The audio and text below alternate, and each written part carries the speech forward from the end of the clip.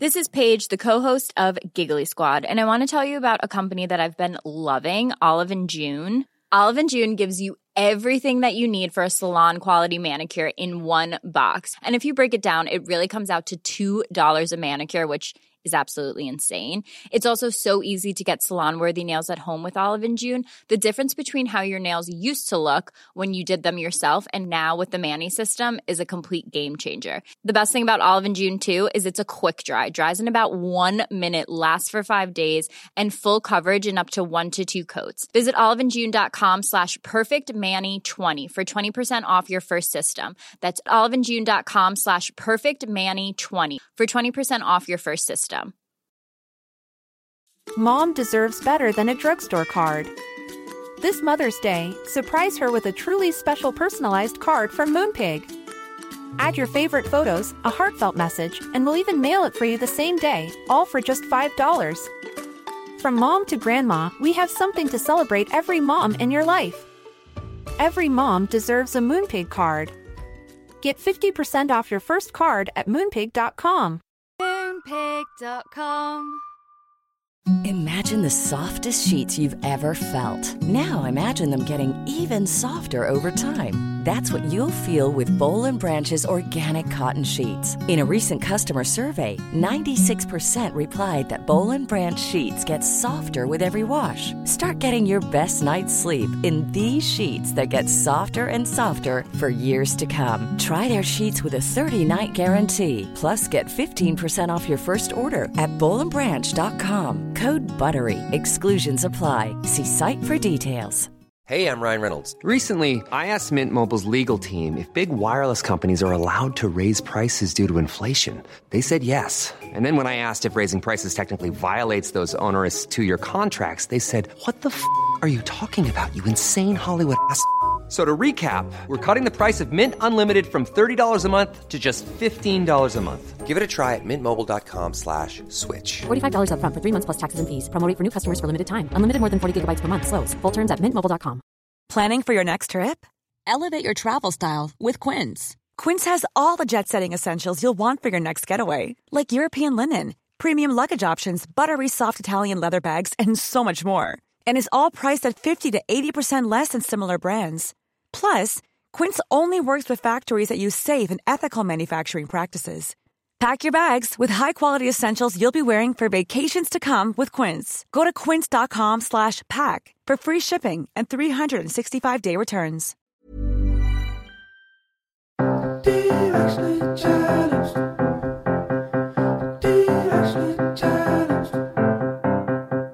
Hey guys, it's Candace and Kayla, and we are directionally challenged. Yep, we thought we would have it all figured out by the time we were in our 30s. But surprise, we don't. Nope, we don't. Which is why we have our guests join us each week and try to help us figure some stuff out. That is right. Now, we are recording this episode at an earlier date because I'm sure you know Candace is pregnant and going to give birth to a sweet babe. And we wanted to make sure we got this interview in before that. So this is just before the holidays, and we are so excited to introduce our new guest to you guys. Not only is she a dear friend of ours, but she's also a colleague, Jennifer Breslow. We've had so many people write in over the last 2 years asking about, how you get into acting. So we've had episodes all about how you become an actor and what that process is like. We've also had people write in asking about becoming a writer. So we've had episodes with writers like Julie Plec and Karina McKenzie. Well, today we wanted to talk about what it means to be a producer, a very, very important integral part of developing a show or developing a movie, and a role that a lot of people don't know how you become a producer or what that really entails. Well, lucky for you guys, we happen to know a great one. We're sitting down with Jennifer Breslow. Her job entails being responsible for overseeing the development and production of pilots and series programs for networks. Now, she's created network hits like The Vampire Diaries, Life Unexpected, Gossip Girl, 90210, Scandal, Grey's Anatomy, Private Practice, just to name a few of them. Her career isn't limited to the small screen. However, she's also produced features like Cursed, Backwater, Scream, only to mention a few. Today, we sit down with Jennifer Breslow not only to discuss the origins of shows, but to discuss a show in particular that we both love, The Vampire Diaries. Without further ado, here is our conversation with Jennifer Breslow. And we are here with Jennifer Breslow. Hi, Brez. We're so happy you're here with us today. Hi there. It's so nice to be here. I love that we're all just like a few streets away from each other, too. We're all like neighbors at this point after all these years of knowing each other. And here we are on Zoom. This is the way of the world now. Oh, yeah. It definitely is. And, you know, you've been someone we've wanted to have on the podcast for a long time. We always talk about how we don't have anything figured out by the time we're in our 30s. You are someone who has had your shit figured out since before you were in your 30s. In your 20s, you have such an extensive resume. What do you attribute most to your success? Oh my goodness. Well, first of all, that's really kind of you to say. It's all smoke and mirrors. I don't have my shit figured out. Everyone, including me, is a work in progress in life. That's what I can say. I am a work in progress all the time. But what I can say about my career is that I knew from a really early age what I wanted to do. And I always sort of had this myopic point of view about going out and being a producer in entertainment. That was my plan from the time that I was about 13 years old. And so I went to film school and I did internships and I just started really young. I had this, kind of single-mindedness about it. When did you know you wanted to work as a producer in film and television? Probably sometime in college, I think I went to college thinking I went to film school, and I got a sort of degree, generally speaking, in radio, TV, and film. And I really just sort of started in college and said, hey, I want to do this. And I didn't really at the time know what a producer meant exactly. I just knew that I had the bug and that I wanted to do it. And it took one sort of set visit for me to figure that out. And then I was hooked. I was just hooked. It was just, I had, this like love of being in the entertainment business. Producer is such a specific thing though, because usually when, especially when people are younger, at the age like 13, it's like, actor or director or writer. But I love that you were just like, nope, guys, I'm going to produce this shit. That's what I'm going to do. How did you even know what a producer was at that point? I knew nothing, honestly. I just knew that I liked TV. I watched a lot of TV when I was a kid. So, to be fair, when I was in high school, I wanted to be an actor. And then I realized really, really quickly that I was terrible at it. So kudos to both of you for being excellent at it, because it's really a hard job, as I figured out really quickly. So I was horrific at it. And then I just said to myself, I want to do something. And then as I was watching TV and films, I could see this producer credit. And I thought, well, those are probably the people that put it together. And then when I went into TV and film in college, I started to learn what it meant to be a producer exactly. And you start to produce your own college films and you start to learn from the ground up. So yeah. We know you from a little known show called The Vampire Diaries, where we all first met over a decade ago, which is crazy and dates us all. But that aside, you are part of the reason, or maybe the reason, that the show exists to this day. And I know so many of our listeners are huge fans of the show. So we were hoping you could give us a little insight into how the show was created. Take us back to the beginning. Okay. I like telling this story. So, first and foremost, I met some of the greatest people in my life doing this show who still happen to be dear friends, including the two of you. So I didn't know at the time that it was going to have such a big impact on my life. But the origin story of the show goes something like this. I was a lower development executive at the CW at the time. So it was the beginning of the network. We had just kind of combined with the WB and we were figuring things out. It was really early days. And in the beginning of every development season, what happens is the creatives and the producers sort of at the CW, all the executives all get in a room together and they go on a retreat at the beginning of the season and they say, what do we want to make this season? We as executives, people come to us and pitch us a bunch of shows, but sometimes it's nice for us to have a point of view about what we want to make. So we did our retreat that season and we came up with a bunch of things. And at the time, we only had one show that had been successful so far, and that was Gossip Girl. That was our first season. So we knew we wanted to follow it up with something probably also young adult and, probably something soapy. But the interesting thing about it is that when we were talking about whether it came up in that retreat, whether we were going to do a vampire show or anything in genre, and everyone said, we really shouldn't do a vampire show because there's already True Blood and there's already, the Twilight series, which is such a mega franchise. How would we ever compete? And so we sort of tabled it as a concept. We talked about it and then said, no way, we don't want to do it. Wow. And so as a result of that, a executive named Andrew Wang, he was working at Alloy at the time, and he sent me the books to the Vampire Diaries very early on in the season. And he said, you should read this.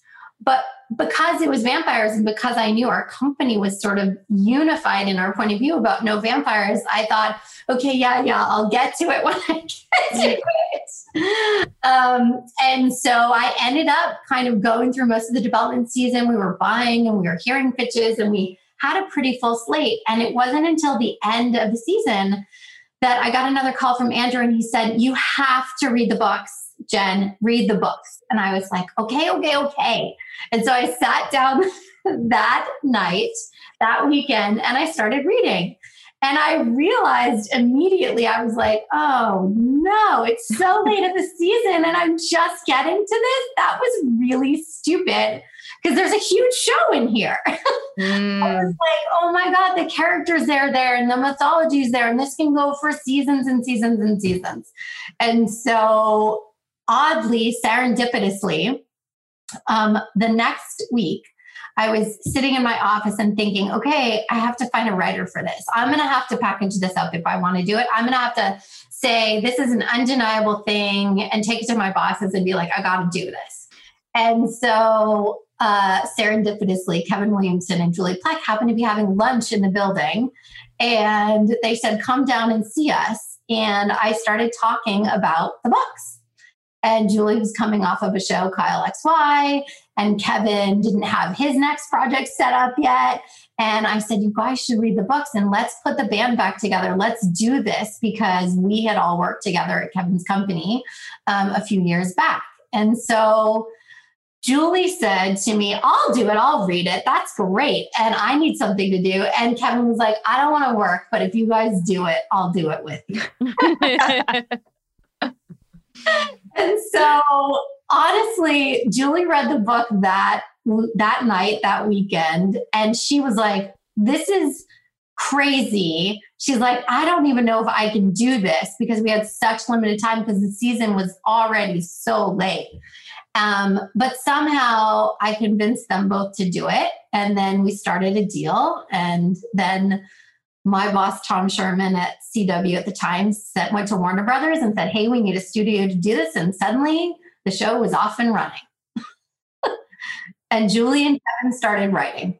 And then the rest is history. And we would go on to meet each other. And because you were there for everything. For the pilot, before the pilot, for casting. Yep. And I think, anyone who's not in the industry and who wonders about the different elements of how TV shows end up becoming TV shows or how movies become movies. They don't really know about all the different roles that so many different people play outside of a cast or outside of a writer and outside of a director. And do you feel that each show has its own kind of magical chemistry beginning to it? Or do you feel like there is a formula where people, once you kind of get to know how a show is formed, that's how it's formed? Or is it kind of like relationships? You never know how you're all these soulmates are going to come together to make this special, thing that you really can't put a word to. There's a little bit of everything in that. I mean, I would say there's some luck in it that the chemistry between the writers and the producers and the directors and that all of that comes together. There's certainly chemistry between the cast that makes it sparkle.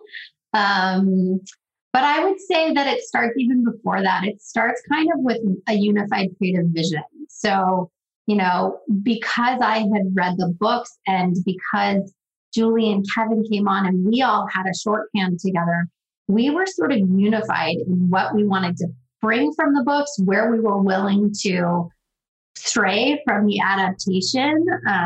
Bonnie was a blonde in the books. And so, we really wanted to open up the show and make sure it reflected the world in a more sort of accurate way. So we wanted to cast the show a little bit colorblind and have some diversity in it. That was really important to us at the time. And so, we decided to make stray from the creative vision of the book. But I mean, I think the chemistry started behind the scenes too. And then in the casting of it, I don't know, there was something really always special about this show, even from the very beginning, everybody bonded really quickly, as I'm sure both of you will remember. It was, we were hanging out on the weekends in Vancouver shooting this. And it was just special from the beginning. We had Marcos as our director and he was everything. He was our leader. Right. It's funny. In our interview with Paul, he talked a lot about the casting process and how much that can affect an actor. Yeah. And I think for our listeners as well, the casting process is sort of this fantastical idea. So what was it like, particularly, you read the book and you envision certain characters, and then Kevin and Julie put their magic touch and write. And then have you ever been in a situation, and did this happen during Vampire Diaries, where you pictured a specific character and then an actor came in and completely changed your mind? Yeah. So yes, that happened. I mean, I think we cast pretty true to the book, but except for Kat, I would say. Candace, you definitely were your part in the book, and Kayla, you were your part in the book. And I think Paul, I would argue, was Stefan, with the exception of the fact that I think we probably ideally wanted to cast a little bit younger. And Paul was not. Was an experienced actor at the time. And we wanted him to look age appropriate for high school. And then ultimately we said, doesn't matter. He's a vampire. He can be whatever age we want him to be. Yeah. Because he was the best guy for the role. That was the truth, is that Paul killed his audition and we knew it. And there was no one there was some fight over Ian as Damon, I would say. Oh, wow. Yep. But ultimately I won that battle because I wanted the Damon from the books, and that was Ian. He was, so there were people that hadn't necessarily read the book that were weighing in on casting. And so they didn't have the same kind of starting points, as we had, Kevin, Julie, and I had from the casting process. So for any listeners who are wondering how things are developed, and then what a developing producer is, could you kind of give a little bit of a breakdown as to what your job title was at that point? Because I'm sure anyone who's listening is like, well, wait, this sounds so cool. Like you read this book and then you find these writers and then you're part of this casting process and you're like part of bringing all this wonderful stuff together to create your dream show. And could you give our listeners some insight as to, what that means in case they've never heard of this job before? Sure.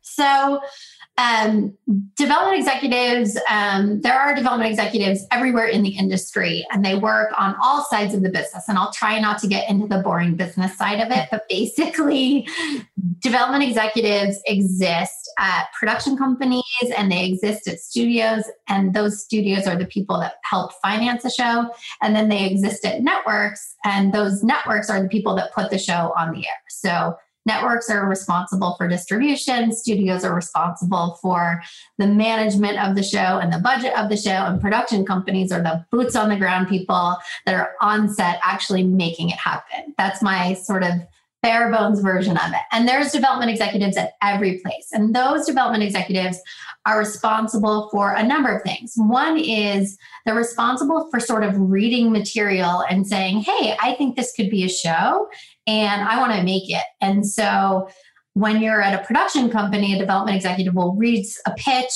hear a pitch from a writer, or they'll read an outline, or they'll read a script, or they'll read an article, or they'll read a book, and they'll say, hey, I think this could be a cool show, and we should literally develop it into a television show. So the word development means we take something from nothing and turn it into a show. And so I was doing that job at the network at the time. So I was director of development for CW. And a lot of times things come to us more fully packaged. That package word is a big word that gets used in Hollywood, but meaning that it comes with a writer and or a director attached, and they come with their vision. In this case, I was doing it a little bit backwards, where I read the books, and usually it doesn't start from a book at the network stage. Usually the books come to us. So I was starting from the ground up. We call it ground up development. And I hired the writers and we made a deal with the writers. And then I was helpful in sort of shaping it and making sure it was true to form. So Julie and Kevin would turn in outlines to me, and they would say, what do you think? And give us your feedback. And then I would give them my thoughts on whether, it felt like we were starting in the right point in the pilot or in the first episode or so on. And then we'd go from outline to script. And I do the same thing at the script stage. And then once we had a script and everyone was happy with it, then I'd turn it into my bosses and they'd say, yeah or nay, you can make it or not. And we got a green light. And that green light then led to production. And then once we're in production, we stay with the show. So we're responsible for helping figure out who the director should be and helping figure out who those department heads should be, wardrobe and everything. Literally every crew member sort of comes, we sort of look at it and go, are the right pieces of the puzzle coming together to execute the vision? So we sort of take it all the way through. So the producers are sort of doing the early vetting. They decide who to interview, and then they come to us and say, this is the person we want to hire. Are you cool with it? So that's kind of our part in it.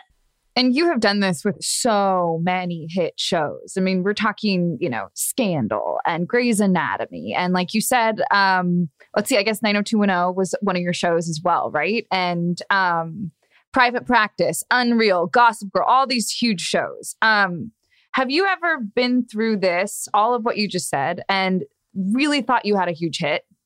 And then all the puzzle pieces were perfectly aligned and perfectly together. And then for whatever reason, the audience didn't take, or something just didn't go as planned. Sure. That happens more often than not. I would say, I just think when you're playing the numbers, like there are things that I would fall in love with and was convinced that they were going to go, and they didn't, and they didn't work. And do you have to mourn that a little bit as part of your creative juices flowed into this thing you thought was truly going to be successful, and then ends up not being? Yeah, it's heartbreaking. A lot of times the producers in the studio sort of we're the ones telling them whether it's going to get picked up or not. And, if you're sitting at the network side, you're the one sort of in the decision-making process. But a lot of times, especially if you're a director of development, which is on the lower end of the spectrum, when I was at CW, my fate is just as much in the hands of other people's decisions. And so it can be, and we invest a year of our life into making that pilot, that one episode. It takes a year to make, if not more sometimes. And so, it's heartbreaking for us because they're all our babies. We love them. Yeah. How often do you find yourself kind of on the search for creatively what you'd want to attach yourself to next or develop next, as opposed to projects finding you? I mean, I specifically remember Unreal because I remember being when you were in Atlanta and we were hanging out and you came over to my apartment and you showed us the short that it was based off of. And you were so excited. And the short was fantastic. How often do things kind of, do you stumble upon those like creative gems like that? I mean, what I would say is more often than not, again, just sort of percentage wise, most projects come to us. But what I would say is that I have found the majority of my success when it's been me finding something from the beginning and building it from the ground up. So Unreal was one of those projects where I had the idea of doing. One actually came about because I wanted to. I loved the movie Soap Dish, which is dating myself. Oh, I loved that movie too. Sally Field, love that movie. Classic. I said, and actually, Julie Plec was partly responsible for this. Was that I was having lunch with Julie one day, and I said I wanted to adapt Soap Dish, and she said, "Yeah, but daytime soaps, aren't a thing anymore. The new daytime soap is unscripted." And so that sort of set me in motion into thinking about how would I do something like that. And then again, sort of this weird serendipity where I want something to happen and it happens into my life is that Sarah Shapiro had worked on The Bachelor and had done a short film based on her loosely fictionally based on her experiences. And I saw this film, Sequin Rays, and I freaked out because I was already in the process of trying to find a writer to do this exact idea. And then there was suddenly the short film that I could just point to and say, this is what we want to do. And so it was out around town and we were trying and we had to compete to buy it. I remember HBO being in on the mix and I think Showtime. And I was like, no, hands off. Whatever we have to pay for the short film, we are paying it because this is what I want to do. This is the thing. Hey guys, we're going to take a quick break. We'll be right back in just a minute.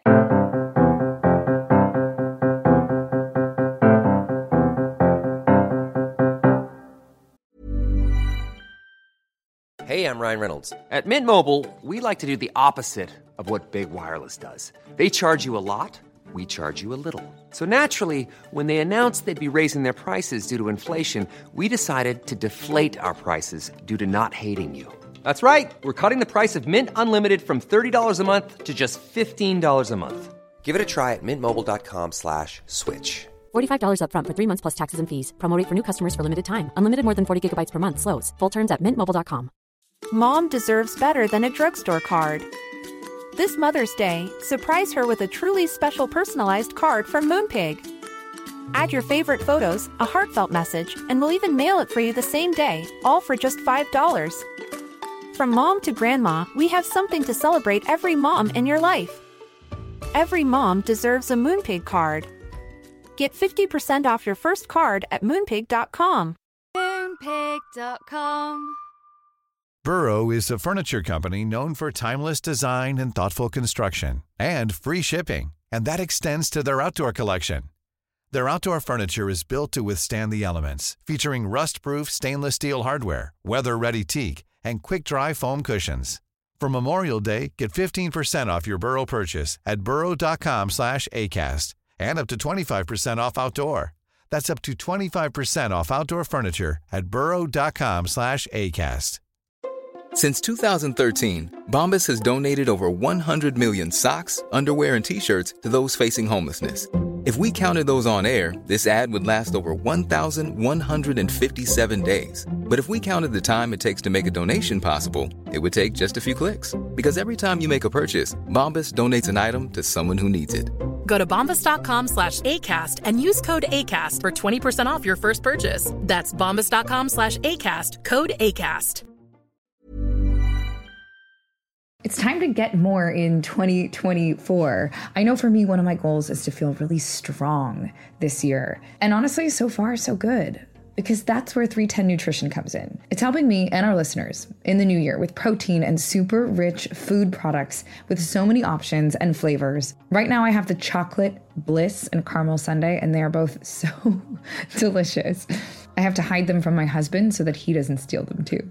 They're a triplex protein blend, plant-based proteins that include pea, brown rice, and pumpkin that leave me feeling full. 310 Nutrition also has a Hydrate electrolyte drink mix. My favorite is the peach mango flavor. So not only am I hydrating and drinking water, I have an electrolyte blend, vitamin blend, and it's sugar-free. With 1 stick of Hydrate mix into 16 ounces of water, and it can provide the same amount of hydration equal to drinking 2 to 3 bottles of water. Thank you. This way I can keep my resolution, keep feeling strong, have greater focus, feel refreshed, and maintain my hydration without having to drink as much. One of my favorite refreshing water enhancers they have is the lemonade flavor. It gives me energy. This one's also sugar-free. It's used with real lemons and it's pH balanced. And this also offers the same hydration as 2 to 3 bottles of water.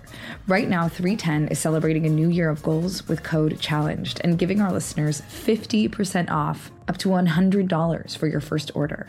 With so many sample packs, new products, it's really fun and easy to put together an order or start a subscription on products that you know you'll use and will help you keep your resolution. So go to 310nutrition.com and use the code CHALLENGED right now for 50% up to $100 for your first order. That's 310-nutrition.com and use code CHALLENGED. It's all the good stuff your body needs in flavors you crave. So be healthier effortlessly.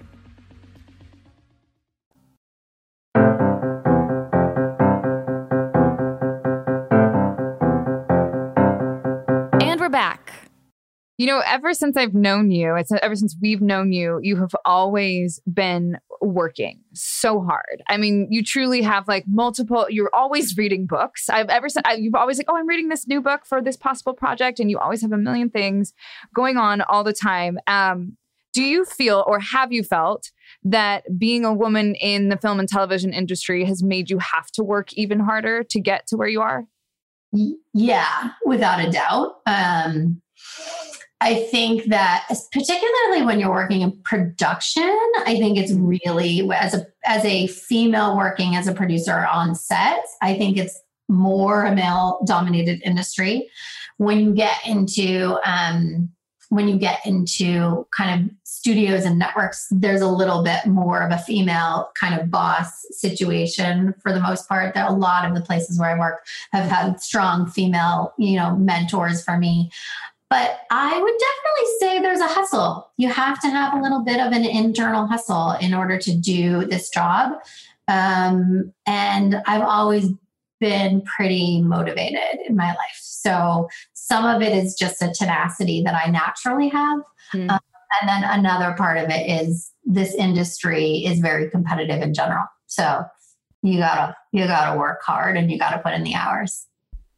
How do you perfect the taste buds? Do you think it's just like the creative taste buds, essentially? Like, do you think it's just something that people either have or do not have? Or do you feel like you developed like your taste in projects early on to be able to say, no, I know this is going to be good, as opposed to just like, this is a great idea, and then later on reflecting and being like, what was I thinking? Like, because we've all had that moment where we're watching a show or watching an infomercial for a product and being like, oh my God, I had that idea, or I thought that, I told you before that this would make a great show, or that this would make a great, thing on QVC. What makes you, at what point did you realize, okay, I know what will be good and I know what will work? Oof, I still don't know ultimately, I'm right as many times as I'm wrong, I would say. Maybe not. I don't know the percentages. I haven't really thought about it, but I can say this is that I was raised in this industry by Kevin Williamson. I started as his assistant and he promoted me through the years. And there's something really special that happens when you work for a writer, because you have to learn storytelling from a really basic foundational level. And when you're taught how to tell a story from a writer, you sort of, I think, have a leg up as a development executive, because I've never written a script before, and most development executives haven't. But when you work for a writer, you sit and you are with them in the room when they try and break a story down, and when they try and sort of say, what's act 1, what's act 2, what's act 3, and where are your beats coming, and what's motivating it, and what is this character doing? And you start to get into all the nitty gritty of those ideas. I think that you end up having kind of a sort of great foundational expertise in choosing concepts. But I would say the other thing is, I am also just a complete TV fanatic, and I always have been. And so when I was growing up, I did two things. My mom taught me to read. We made weekly trips to the library. And when I wasn't reading, I was watching TV. And I just had a love for TV. And I very instinctively, I don't think I knew I was learning at the time, but I very instinctively started learning what makes TV tick, and also what like masses of people like, and what I like to call commercial hits. So I can hear a concept and say, well, is that going to appeal to a broad amount of people, or is that going to be more kind of artistic niche? Is that for the coast? Is that for New York and LA? Or is the middle of the country going to like that too? You start to think about those things too when you're a development executive. Like, will everybody like this? And is it relatable? I love that you brought up being Kevin's assistant, because although you climbed the ladder quickly, you did have to start at a certain level. You had to start as an assistant. And I'm wondering if you have any advice for our listeners who might find themselves in that time of their life right now, which may not be the easiest. What is the best way to climb, and how do you get through it? Those are fun questions. Start early and do internships. That was really how I started my career. So the internships, you learn a lot of things in the internship, but the internship is ultimately not necessarily all about learning and being a part of things. The internship is really about the relationships. That's the key, because you are meeting people that you never would know otherwise in your life, and you're making connections. And so much of our business is based on those relationships. Julie and Kevin calling me and saying, hey, let's have lunch. And it just happened to be that I had just read these books. And so if I didn't have those relationships, I don't know that I would have necessarily reached out to Julie to say, hey, will you write this? It's all relationship based. So internships. I cannot say that enough. And I think just to have a real humility in your career. Don't take anything for granted. Work hard. Work for your love of the business. Really is what you're working for. And if you love the business, truly love the business, it shows, and people want to work with you. In this time where people are watching television in a completely different way, I feel like there are things now that are working that wouldn't have necessarily have maybe been considered to be a hit, 10 years ago when The Vampire Diaries was on. Like, for instance, The Queen's Gambit. I started researching like chess after that. I was like, oh, well, maybe I need to get us a chess set for the house and learn how to play chess. And guess what? It is really hard to find a chess set right now because they're selling out everywhere because everyone's obsessed with The Queen's Gambit. And I wonder, like 10 years ago, is that something that would have been on primetime television? Now that people are kind of taking in TV in a different way, creatively, has your perspective shifted at all? Yeah, a little bit. I think that, The Queen's Gambit is on Netflix, and Netflix is in a very unique position in which they have a global platform. So they distribute their content to everybody in the world in 190 plus countries worldwide. And so, that is a very special thing where they have this massive microphone in which, and this massive reach to get to people. So I think some of its timing is, is your show coming out at the right time and the right environment? I think that there's a thirst for television in general and series in general. But that's been a trend that's been going on for the last, I would say, decade. The more access people have to TV, the more they're watching. So I think there's just a general thirst for this kind of pop culture connection in a way. Especially right now when we're all quarantined at home. That's exactly. For sure. Exactly. You had a lot of experience internationally with Netflix. And I'm wondering what that experience was like from the sense of being an American and developing shows for different countries. How much of your job required immersing yourself in a different culture and understanding things from their perspective before making the decisions as to what shows would go? A lot of it. And I can say that it was the best job I've ever done. And I can also say it was the most humbling experience that I've ever had, because the American experiences are not the same experiences of everyone around the world. And to pretend that, a story that makes sense in America is going to make sense in Brazil is just not accurate.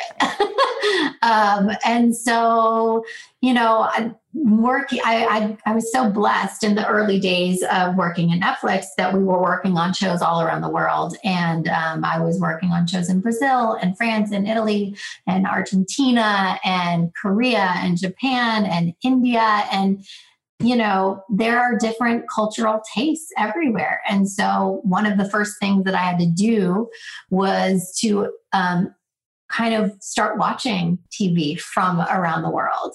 What are the biggest hits in every country around the world was one of the first things that I did, and starting to analyze why, what do they love about it? And starting that as my sort of basic point. And when you do that for every country around the world, it's a very big job. Oh my goodness. There's a lot of learning to do. I know. My favorite was when we ran into each other in Rio. You were like, are you in Rio? I was like, are you in Rio? And then we were like, where are you staying? And I listed the hotel and you're like, that's where I'm staying. It was like, thank you, Instagram. As you guys are writing on the beach, I'm like, I'm in Rio right now. I mean, what are the chances? Wow. Is there a common thread that connects us all in the TV shows that we watch, or is there something that stands out very differently? Like, do we all enjoy a love story in a different way? Like, what did you learn from that experience of researching hit shows from all over the world and what people gravitate towards based on where they live? The unifiers are that everybody loves great characters and great relatable characters, I would say. And I would say the other universal is everybody loves quality television. In whatever that means to, in every country is a little bit different, but people know great storytelling when they see it. They don't have to be told what that is. And so quality and then relatability of characters, I think, are the universals. But the genres, that's different in every country. France and a lot of European, countries like their crime. They like, Scandinavia is known for its noir. India loves romance and comedies. Brazil also likes comedies in general, but they have a lot of crime shows because, there's sort of a systemic crime issue happening in Brazil. And so it's relatable for them in a different way. So it depends on the lens that you look at things through. So then you come from an international perspective and you come back to the States and you are now creating content for the States. Yeah. Did you want to broaden the stories that you were telling then coming from that perspective? Ideally, yes. But what I can say is that I came back with the perspective of looking at our shows and saying, oh, that's going to be for an American audience or that's going to be for a global audience. And that's really the difference in the perspective that I had after that experience, is that I would always have this sort of, it was obnoxious when I think about it, of like, I would think about making shows and I'd be like, oh my God, the world is going to love this. I like hate myself for thinking that now, because I thought that about all the shows that I made. And that is just not true. But now I can look at a piece of a pitch or a script and I can say, oh, that's going to be sort of uniquely American in its point of view. Or I can say, this has bigger global reach, and I think this might be more relatable at a bigger scale, at a bigger level. Well, I have to ask, what are you watching right now? What are your 2020 shows? What are your quarantine shows? What have you fallen in love with? Well, I have watched a lot of television during my quarantine. Also, I watched a lot of television while having a baby, because I'm up at very odd hours. Let's see. I will say that I know I'm late to the party, and I'm sorry about this, Damon, if you're listening, because Damon and I worked together at the beginning of our careers. But Damon, I just watched Watchmen. I just finished it and it was awesome. So thank you. I also just watched The Great on Hulu. And I loved it. Oh man, is that good storytelling? Oh, those characters are delicious. And I just watched My Octopus Teacher on Netflix, and I thought that was stunning, beautiful. We watch a little bit of everything. My husband and I we watch everything together, and usually it goes, he chooses and then I choose, and we go back and forth. Are you critiquing throughout it? Are you just like, oh no, like this should not be in it? Or can you watch it and enjoy it? I really try not to, because I sometimes just want to be an audience member. Right. But there's also a lot of times where I'm like, well, that was a strange choice. And then there's other times where I'm like, that was a network note and I can feel it. Someone at the note and said, I don't understand. And then they gave a really bad line of dialogue to try and clarify it. It's so funny. My sister always hates watching television and movies with me, because I'm always like, there, you can see her mic. Like, oh my God, you can tell there's nothing in that suitcase. And like, I'm just like comments from the peanut gallery right and left. Do you and your husband, Nick, find yourselves doing that as well? Or are you able to actually turn that brain off and relax? It's impossible to turn it off entirely. You do it. You just, it's part of who I am. Right. Yeah. We both do it, but he likes to talk through the whole thing. So if he starts talking too much, then I usually end up pausing it, and then we have a conversation, and then we go back to it. Right. In a year like 2020, we've talked constantly on this podcast about our ability to find the creativity in times where everything's just out of our control, it feels like. And do you have any advice for anyone who's listening, going into this next year of either finding creativity in a new way and kind of a fresh start, or anyone who was able to find that creativity this year and what they can, how they can continue that momentum moving forward, and just dedicating themselves to a passion or something that they've written or something that they want to develop, or trying something new, for anyone who's listening, who's like, oh my gosh, I didn't even know, now I know what a producer is. Maybe that's something I want to do. Do you have any advice for just taking that first step? I would say first and foremost, which is follow your love and follow your passion and follow your gut. I mean, if you really want to do something and it's the thing that keeps you up at night and it's the thing you constantly think about and you have any self-doubt whatsoever, push past the self-doubt and just try. The worst that you can do is fail, but at least you'll never regret trying, and saying, hey, I didn't do that. But 2020 has given us some, really nice perspective, I think, which is that it's taught us, it's really put in perspective what it time means, and that we've all had a lot more time in our lives than we ever thought we would to be home.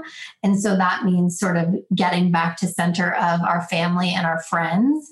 And I find that when I do that, I have a tendency to sort of let all of the noise, all of the white noise, kind of disappear. And then I start to focus in on the things that are important. And so it helps prioritize things. And what I would say about, sort of starting your career, starting your passion in general, which is, make a list of priorities in your life and think about what you want to do first and what's most important to you. And then tackle them one at a time. Don't get overwhelmed by a list of things that you need to do. Just start small. And if you think, hey, I want to win an Emmy one day, that's great. But it takes a long time to get there. So start small. Start with the first idea, or start with creating the first relationship that you have with a writer or a director. Start with the manageable pieces and then build from there. And then suddenly you'll look back and go, oh my gosh, remember when we started this project 2 years ago? That's cool. Or you can look back at your friends and say, oh my gosh, remember when it was over a decade ago and we were all started this project, and now it brought us not only wonderful life experience, but each other, which is really cool. It's just been really fun to go through all this with you guys. Breslow, thank you so much for joining us today and giving us all your expertise. I know so many of our listeners are just going to absolutely love what you've said. So thanks. One of the things I love so much about our conversation with Jen Breslow was how she talks about finding the love. And then from that, the creativity will come. And that's something I really need to hear right now. Is I've been having trouble. We talk about this all the time, finding the creativity within ourselves, especially this year. It's been more difficult. And so to find the love first and then let the creativity come from that was really great advice. Yeah. It's starting with what ignites your own passions, what gets you fired up, and leaning into that instead of immediately wondering, what will be globally successful. I know this is like old news for when this episode comes out, but I love my celebrity gossip. So I was reading up on what T Swift was up to. But I read a little blurb about her experience. It was like an interview she did with Paul McCartney, and she was referencing how, she for the longest time would always be creating music and, also considering like, do I like this song, but also how will it sound in a stadium? How will it sound in a car? How will it play commercially? Will people like it on the radio? And that her experience of writing something like Folklore was more of, what she wanted to create from her own storytelling and something that she just wanted to make for herself. And so it just reminded me when we were talking to Jen, just that, that's what it's about. And I think that that's something, by the time this episode is out, we're calling it last year, last year, 2020. But I think that's something that in a lot of conversations I've had that people are finding again, like as opposed to figuring out what should I be doing to service, the idea of what my life is supposed to look like. It's kind of going back insular and finding like, what can I do to be happy within myself and then start moving forward from that point. Hopefully in this new year of 2021, we can kind of put all that we've been through behind us. Don't not forget about it, but put it behind us and use it to motivate us forward, to create things that have more of a perspective and more value to them. So be grateful for everything that we did experience, but also be willing to let it go and move on and go to this higher state of creativity and purpose within our world. We hope you guys felt just as inspired as we did by our interview with Jennifer Breslow. We have another great episode for you coming next week. We'll see you then.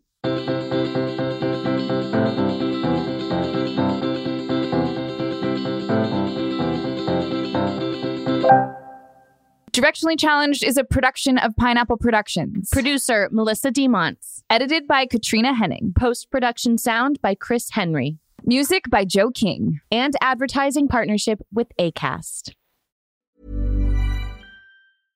Want flexibility? Take yoga. Want flexibility with your health insurance? Check out United Healthcare Insurance Plans. Underwritten by Golden Rule Insurance Company, they offer flexible, budget-friendly medical, dental, and vision coverage that may be right for you. More at uh1.com.